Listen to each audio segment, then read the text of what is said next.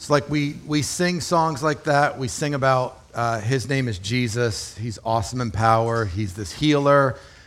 We declare all of these things.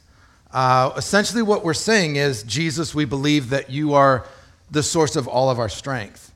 And we sing that today, but how many of us are going to remember that tomorrow? Like we talk about it today, we declare it, maybe like the way that song's written, you're going to go home and you're going to download it on your Apple Music or something like that, and you're going to be singing it all week. But when life presents tests, when life presents challenges, are you going to pass those tests? Are you going to rise up to those challenges? Not because you just sang it or because you said it or because you want to believe it, but are you going to truly operate as if you believe that that is in fact true? And that's what Jesus has been teaching the disciples.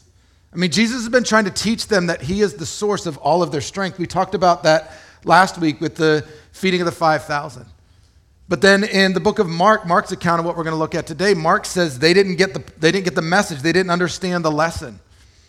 And so Jesus, like any good teacher, says we're going to do it again. Like if you think about it, if you fail a class, if you fail a grade, well, I don't know what happens now, but like when I was a kid, if you failed a grade, you repeated it, right? If you don't pass the grade, you get the privilege of doing it all over again. You can't get your permit. I actually find this interesting. You can't get a permit today without passing the written exam, but because of COVID, you can get a license without passing the road exam. Like I kind of feel like I'd be a little more concerned about that driver's license, but you can't get your permit without passing that test. You can't carry a weapon, you can't conceal and carry a gun without passing the conceal and carry class.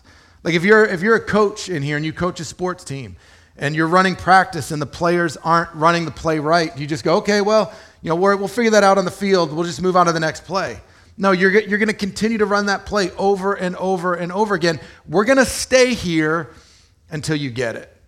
And life is full of moments like that for all of us where there's a lesson that we need to learn and we're missing the point.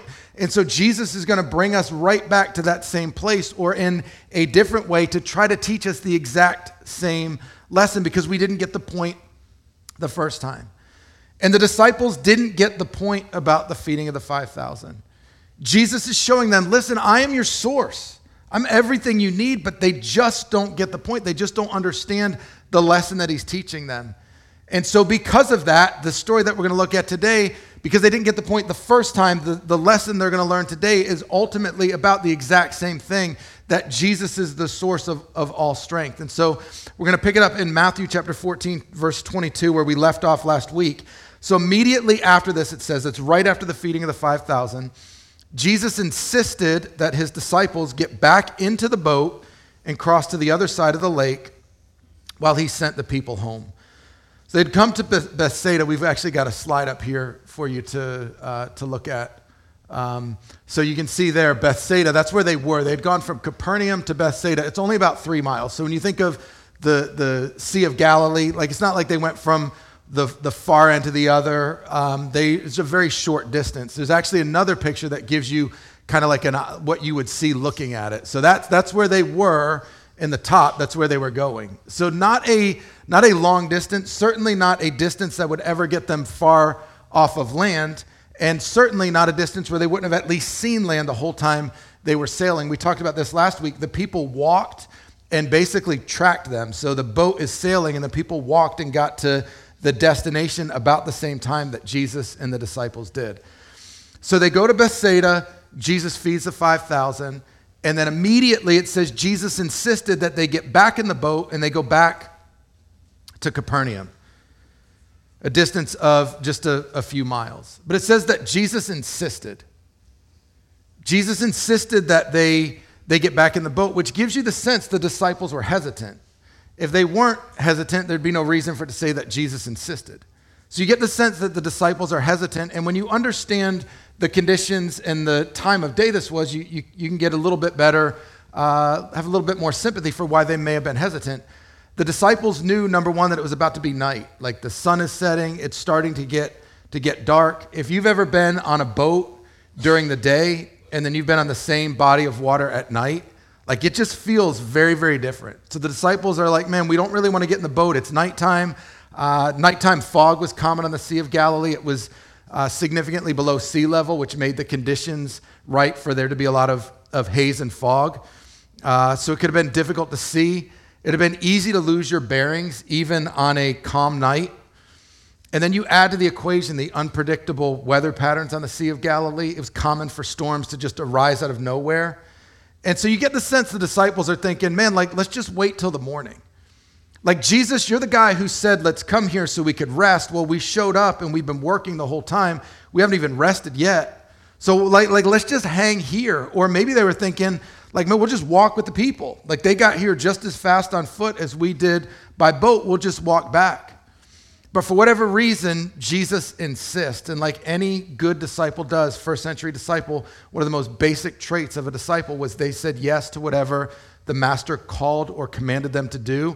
A first century disciple was known to say yes before the question was even asked. It doesn't matter what the question is, the answer is yes, we're going to do it. So the disciples get in the boat and they begin to head back to Capernaum. And in verse 23, it says, after sending them home, he went up into the hills by himself to pray, and night fell while he was there alone. Verse 24, meanwhile, the disciples were in trouble, far away from land, for a strong wind had risen, and they were fighting heavy waves. About 3 o'clock in the morning, Jesus came toward them, walking on the water. So now remember, Jesus made them get in the boat. Jesus insisted that they do this. And we know from just the way Jesus operated and what Mark tells us, he insisted that they get in the boat, and he knew that the storm was going to come up. You got to think from the disciples' perspective, they're probably thinking like, thanks for that, Jesus. Like, you led us into a storm. You led us into this place that would be difficult for us to manage, difficult for us to survive. And it just got me thinking about life. Like, I don't know if you've ever felt this way, but I have. I felt like Jesus has just completely driven me right into a storm. Like, that I've said yes to something he's called me to do. I think of times in my life where I've said yes to something I've truly believed the Holy Spirit was leading me to do. And there's something about saying yes that we think when we say yes to whatever he's calling us to do, that means all of the steps that are going to follow are going to be easy. That, man, I made the hard decision. I said yes, and now Jesus is going to make the road nice and smooth, nice and simple. And I can think of times where we've said yes as a family, where I've said yes, and the next step has been even more difficult than the first step. And there are times where I felt as if Jesus has brought me to a place where you feel alone, you feel abandoned, you question whether or not you made the right decision. You're asking the question, am I doing something wrong? Because like trials and difficulty in life in the Bible are always compared to storms, and storms constantly make us feel like we've done something wrong. And in fact, in this story, they didn't do anything wrong. In fact, they did everything right. They obeyed the master. They're exactly where Jesus wants them to be. And sometimes in our lives, the thing that we struggle with the most, the thing that we would like to be the most rid of in our life sometimes is the thing that Jesus wants in our life the most, because it's teaching us something. He's teaching us a lesson. And when we find ourselves in that place, I think the best question to ask is not, how do I get out of this? But maybe the best question to ask is, what are you trying to teach me through it? Because the disciples are exactly where Jesus wants them to be. But it says that they're far away from land fighting this storm. Now we don't know what far away from land means. It could be written from one of two perspectives. It could be that they got blown off course, but we know from the picture I just showed you, they should have never been far away from land to begin with. So they were either blown off course, or this is written from the perspective of one of the disciples in the boat, that they've been rowing all night and they are just not getting anywhere. So they may not be that far from land, but because they can't see it, it gives them the illusion that they're far off course and that they're like out in the middle of the sea. But at about 3 o'clock in the morning, we know that when Jesus put them on the boat, it wasn't dark yet. It wasn't night yet. So it's probably somewhere between 6 and 9 o'clock in the evening. And then this should have been maybe a 2-hour boat ride. About 3 o'clock in the morning, a lot of translations say, your Bible may say the fourth watch of the night. That's between 3 a.m. and 6 a.m. So somewhere around 3 o'clock in the morning, so anywhere between 6 to 8 hours after they got into this boat, and they're fighting against this storm, all of a sudden, Jesus comes walking towards them on the water. And it says in verse 26, when the disciples saw him walking on the water, they were terrified. In fear, they cried out, "It's a ghost." Now, up until this point in the story, I don't think they're certainly aware, but it doesn't appear as if they're terrified. It doesn't say they're terrified until they saw this being walking on the water towards them. They were for sure focused. I'm certain they were concerned, maybe even worried, but not terrified. The storm would have been something that they were concerned about, but remember, these guys are fishermen. They've been here before. They've navigated the difficult waters of the Sea of Galilee. This part of the story is not that new to them. So Jesus puts them out in this storm, but there's still an element from their perspective where things are still within their control. Jesus wants them to release control and trust that he's the source, but they're still going, we can do this. Like if the 12 of us work together, yeah, we're tired. Yeah, this is difficult, but we've been here before. We've done this before. But then all of a sudden now, this being is walking on the water. Now, we look at this story from the perspective of like 2,000 years of hindsight, but just try to put yourself in this position right now. Like if you own a boat and you're out on a boat tonight, and all of a sudden you see something walking on the water towards you, like you're immediately going to be concerned. You're going to go, I definitely had too much to drink. Or you're going to start to think like, what in the world is this being that's walking towards me? That's what the disciples are doing. And their immediate response is not, oh, this must be Jesus. Like Jesus is doing another trick. He's doing another miracle. Their immediate response is what your response and what my response would be, which is like, is it a ghost? Is it an angel? Is it a demon? I mean, is it like the Loch Ness Monster? Like for sure it's something, but we know it's not human. And so Jesus approaches the boat. In Mark's gospel, it actually says that Jesus was walking towards them, but he wasn't going to walk all the way to the boat. He intended to walk past them. He simply wanted them to see and to know that he was there. But then Matthew says that verse 26 says that when the disciples saw him, they said, it's a ghost. And then they cried out. So now's when they cry out. Now they're scared and they scream. And it's when they cry out that Jesus responds. That Jesus responds in verse 27 and says, don't be afraid. Take courage. I am here. And I find it interesting, like Jesus didn't say, don't be afraid, take courage. It's really not that bad. He didn't say, don't be afraid, take courage. The storm's going to stop eventually. It's going to blow over like all the other storms. He says, don't be afraid because I am here. And the language he uses when he says, I am here, is the same language that God used when he appeared to Moses in the form of the burning bush back in the book of Exodus.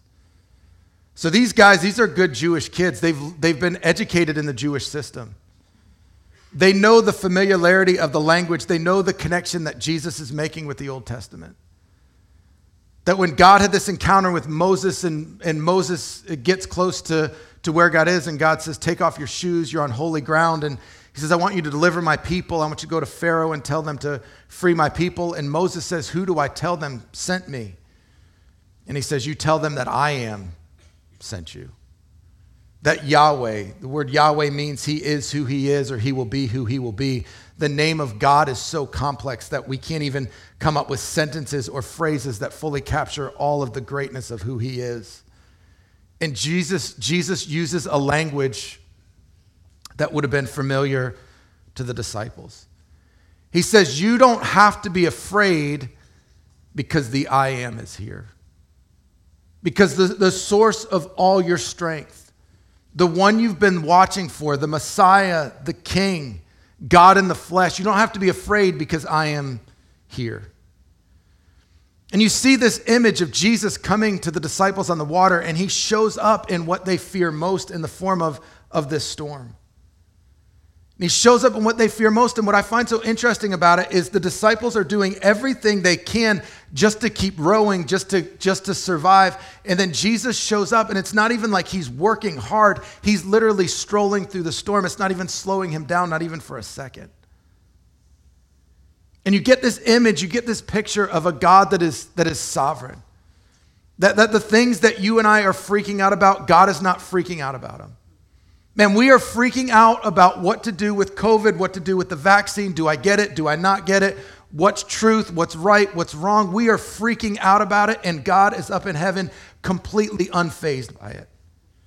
His sovereignty is not threatened. It's a storm that we are trying to navigate, and Jesus says, yeah, but the source is here. Like you can trust me.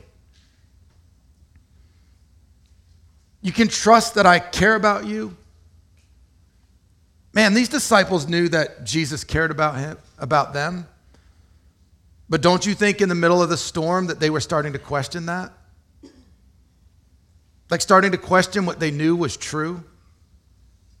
I mean, could Jesus save us? Is Jesus strong enough? And Jesus shows up in what they fear the most and speaks his sovereign voice and his sovereign power over it. And what you and I can cling to, what you and I can trust is that whatever we fear most, Jesus is sovereign over. The things that we are freaking out about do not faze him. There's nothing that shocks him. There's nothing that intimidates him. There's nothing that has him scratching his head. You know, Jesus has never said, give me a minute to think about that. Jesus has never had a we need to figure this out moment. Nothing you and I are walking through is unknown to him. Nothing worries him, and nothing threatens his sovereignty. He says, you don't have to be afraid because I am here. And then verse 28, it says, then Peter called to him, Lord, if it's really you, tell me to come to you walking on the water. Now this is classic Peter. If it's you, then call me out to you walking on the water. So he's trying to test whether or not it's a ghost or whether or not it's Jesus. And I don't know about you, but I can think of a million other things he could have asked him besides ask me to come walk on the water. I mean, like, Jesus, if it's you, how many people did we feed yesterday? Jesus, if it's you, where were you born? If it's you, what's my birthday? Jesus, do some jumping jacks or some yoga or like the whip and nay-nay. Like, do anything, Jesus. Do something. But instead, Peter does what? Peter says, hey, if it's you, the way you're gonna prove it to me is you're gonna call me to walk out on the water. But what if Peter was wrong? What if it wasn't Jesus? Like, it's bye-bye Peter. Peter is a classic example of someone who thinks or who acts and then thinks later. And I totally connect with him, man. That's me. Like, that's me in my home. That's me pastoring Generation. You just need to know that. Like, we figure out a lot of things. We build a lot of planes in the air. And Peter's that type of guy. He's like, hey, this is what I want to do. I'm going to do it, and then I'm going to think about it later. And so he says to Jesus, call me out on the water. Verse 29, Jesus says, yes, come. So Peter went over the side of the boat and walked on the water towards Jesus. But when he saw the strong wind and the waves, he was terrified and began to sink. Save me, Lord, he shouted. Now, for a minute, just imagine the moment right here from the perspective of Peter or from the perspective of the 12. I don't know if you've ever tried to walk on water before, but it just doesn't go well.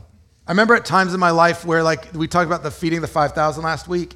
It's like Jesus can multiply food. And I remember sitting in elementary school in the cafeteria, and they would give us this brownie for dessert. And I would just pray and be like, Jesus, multiply this brownie. Not for anybody else, but for me. Like, I want like 20 of them. And walking on the water was another one. I'm like, Jesus, I've got enough faith. I'm going to walk on the water. And it just doesn't ever work. It doesn't ever happen. But in this moment, in this instant, like, it happened. Maybe it was 2 steps, maybe it was 10 steps. It likely was not a far distance because visibility would have been very limited. But for a brief moment, for a few steps, Peter is walking on the water. Now I've always been taught that Peter walking on the water was a matter of faith.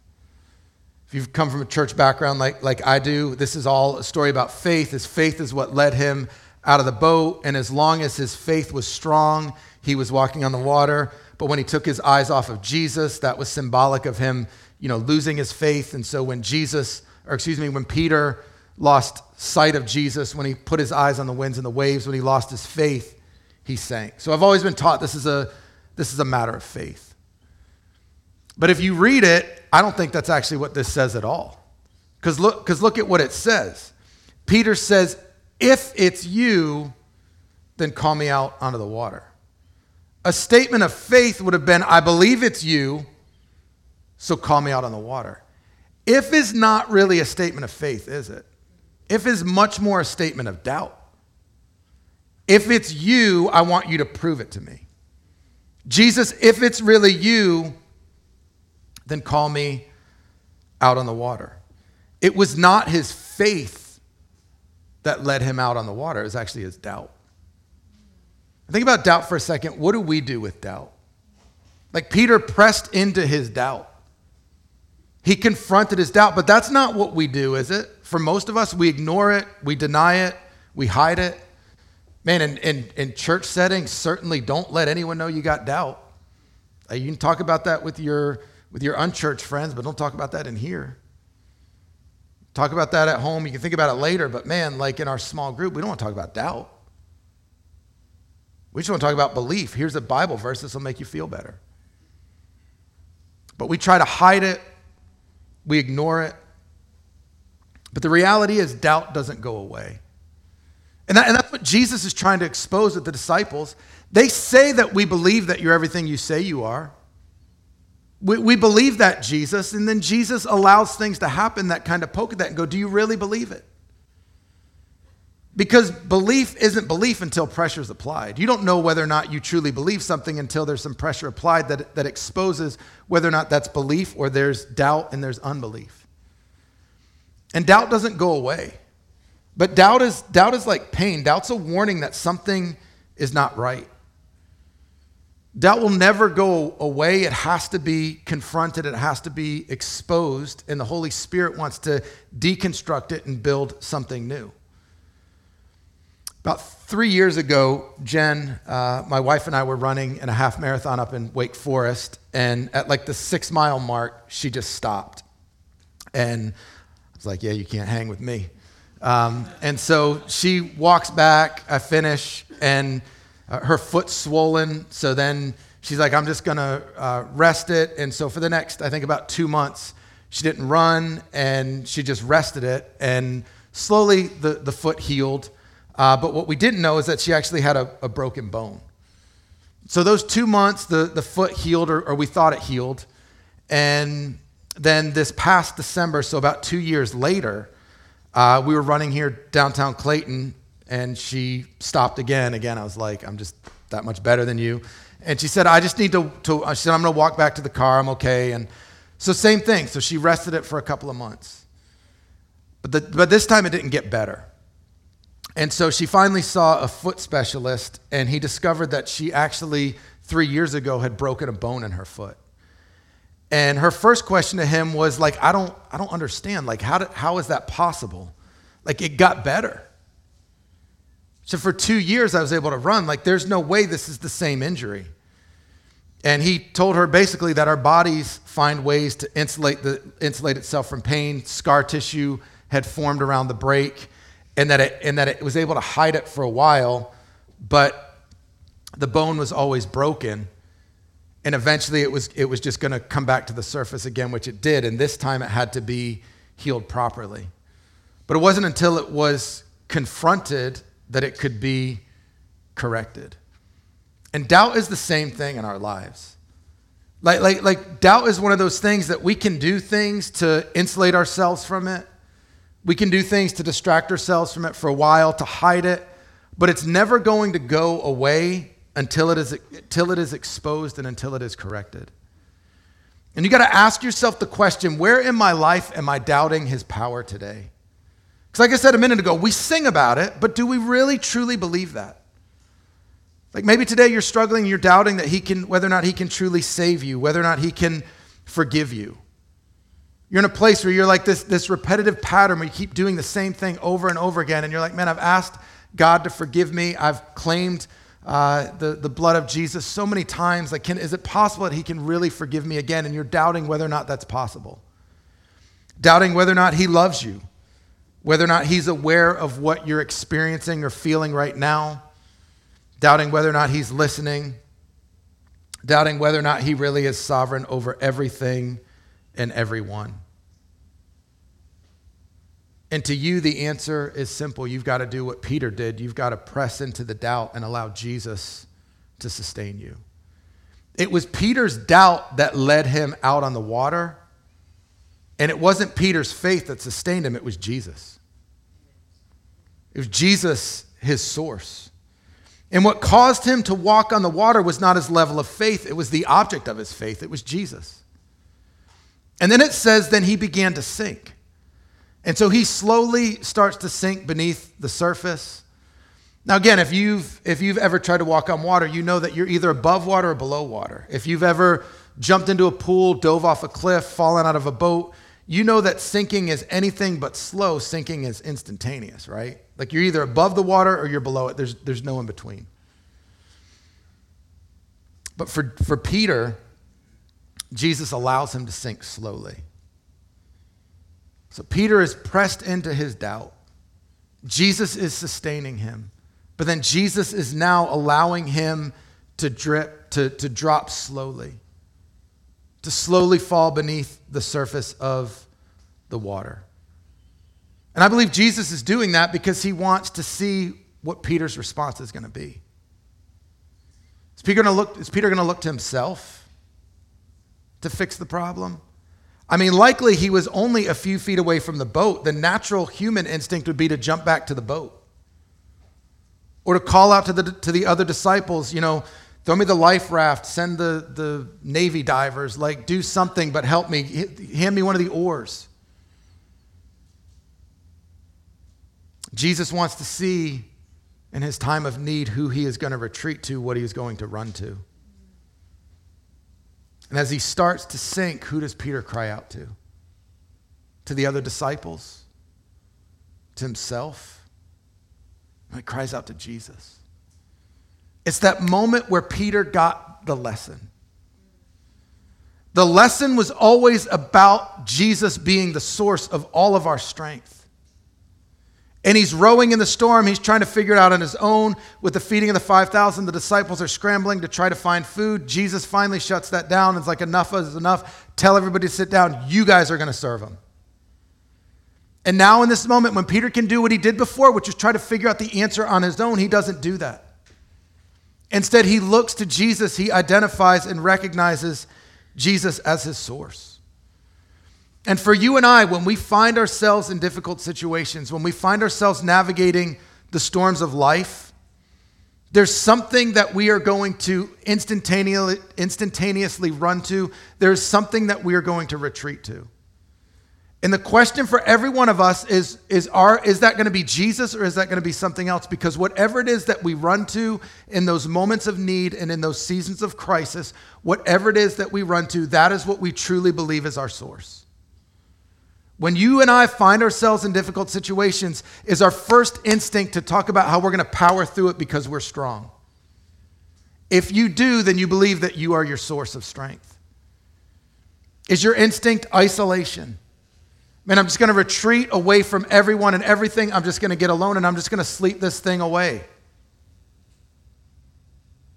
Or maybe it's a relationship, or maybe it's social media or the media in general. But in our moments of doubt and uncertainty, when we're experiencing pain and suffering, who or what we cry out to first reveals who or what we believe is our source of strength. Peter cries out to Jesus, and in verse 31 it says, Jesus immediately reached out and grabbed him. You have so little faith, Jesus said. Why did you doubt me? I love that Jesus didn't make him wait. He didn't make Peter suffer. He didn't let him sink in the shame of unbelief. As soon as Peter cried out, he grabbed him. I find it interesting that Peter took his eyes off of Jesus, but Jesus never took his eyes off of Peter. It's a reminder to you and I. Our eyes may be off of him, but his eyes are never off of us.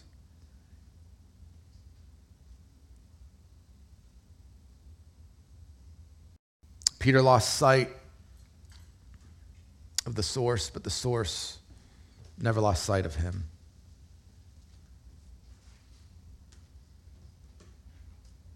It says after that they climbed back in the boat in verse 32.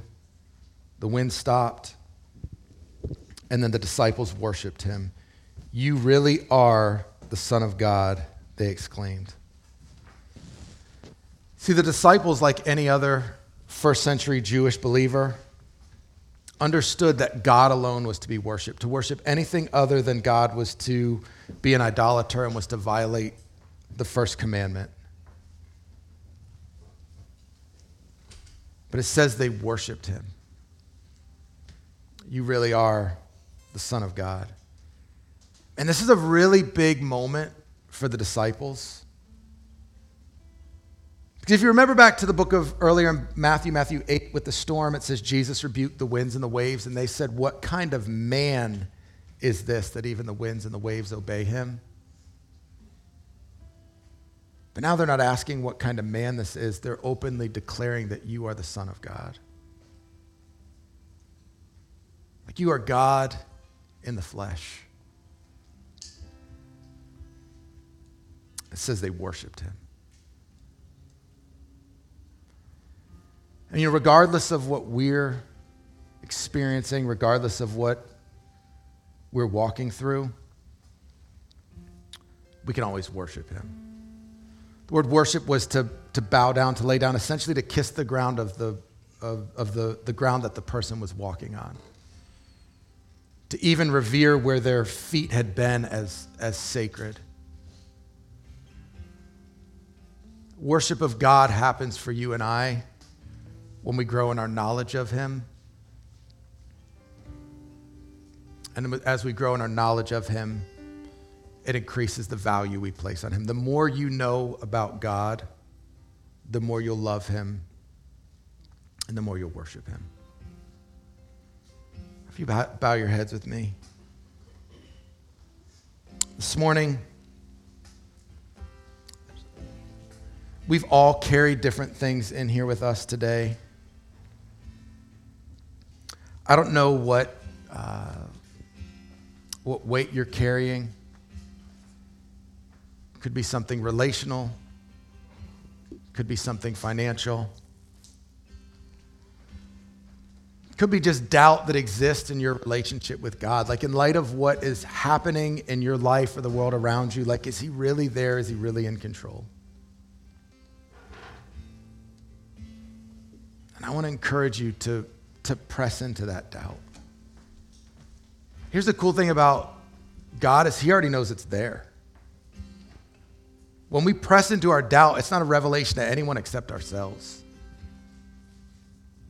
Like he knows it's there, he's aware of it. And like Peter with Jesus, he's okay with it.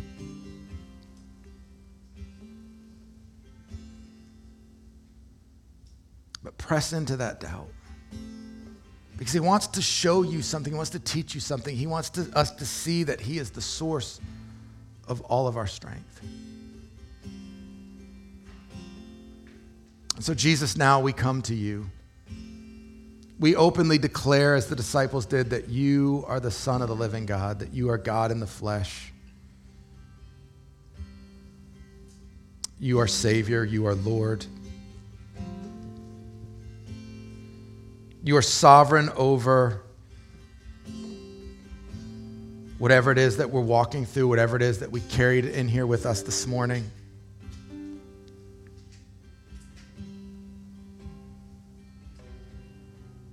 And as we press into those moments and places of doubt, we look to you and we trust you to be the one that sustains us. God, that you would reveal that doubt, that you would deconstruct it, that you would build that right belief in us. Holy Spirit, we ask that you speak to us. Help us become more like Jesus. For it's in his name that we pray it. Amen.